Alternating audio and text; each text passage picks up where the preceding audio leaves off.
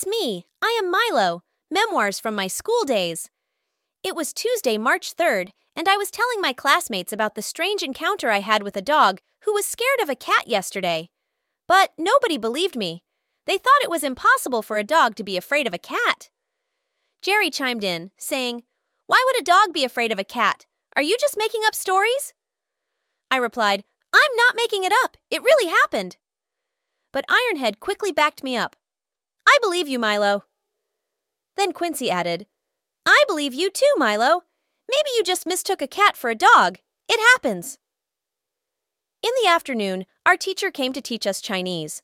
Although I missed Mr. Mo, our regular teacher, I also enjoyed learning from Mr. Beardy because he believed in my stories.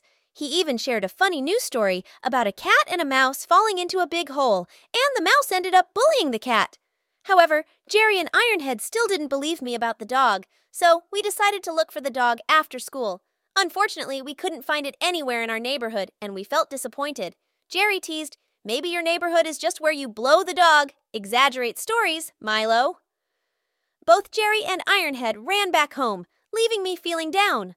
I returned home and shared the story with my dad, expecting him not to believe me either. To my surprise, he said, "I believe you, Milo. Sometimes big creatures can be scared of smaller ones. Look, even I am sometimes scared of your mom's temper. It's like the dog situation." I realized Dad was right, and I shouldn't have underestimated the power of a cat. So maybe my neighborhood wasn't a place where I blew the dog, after all.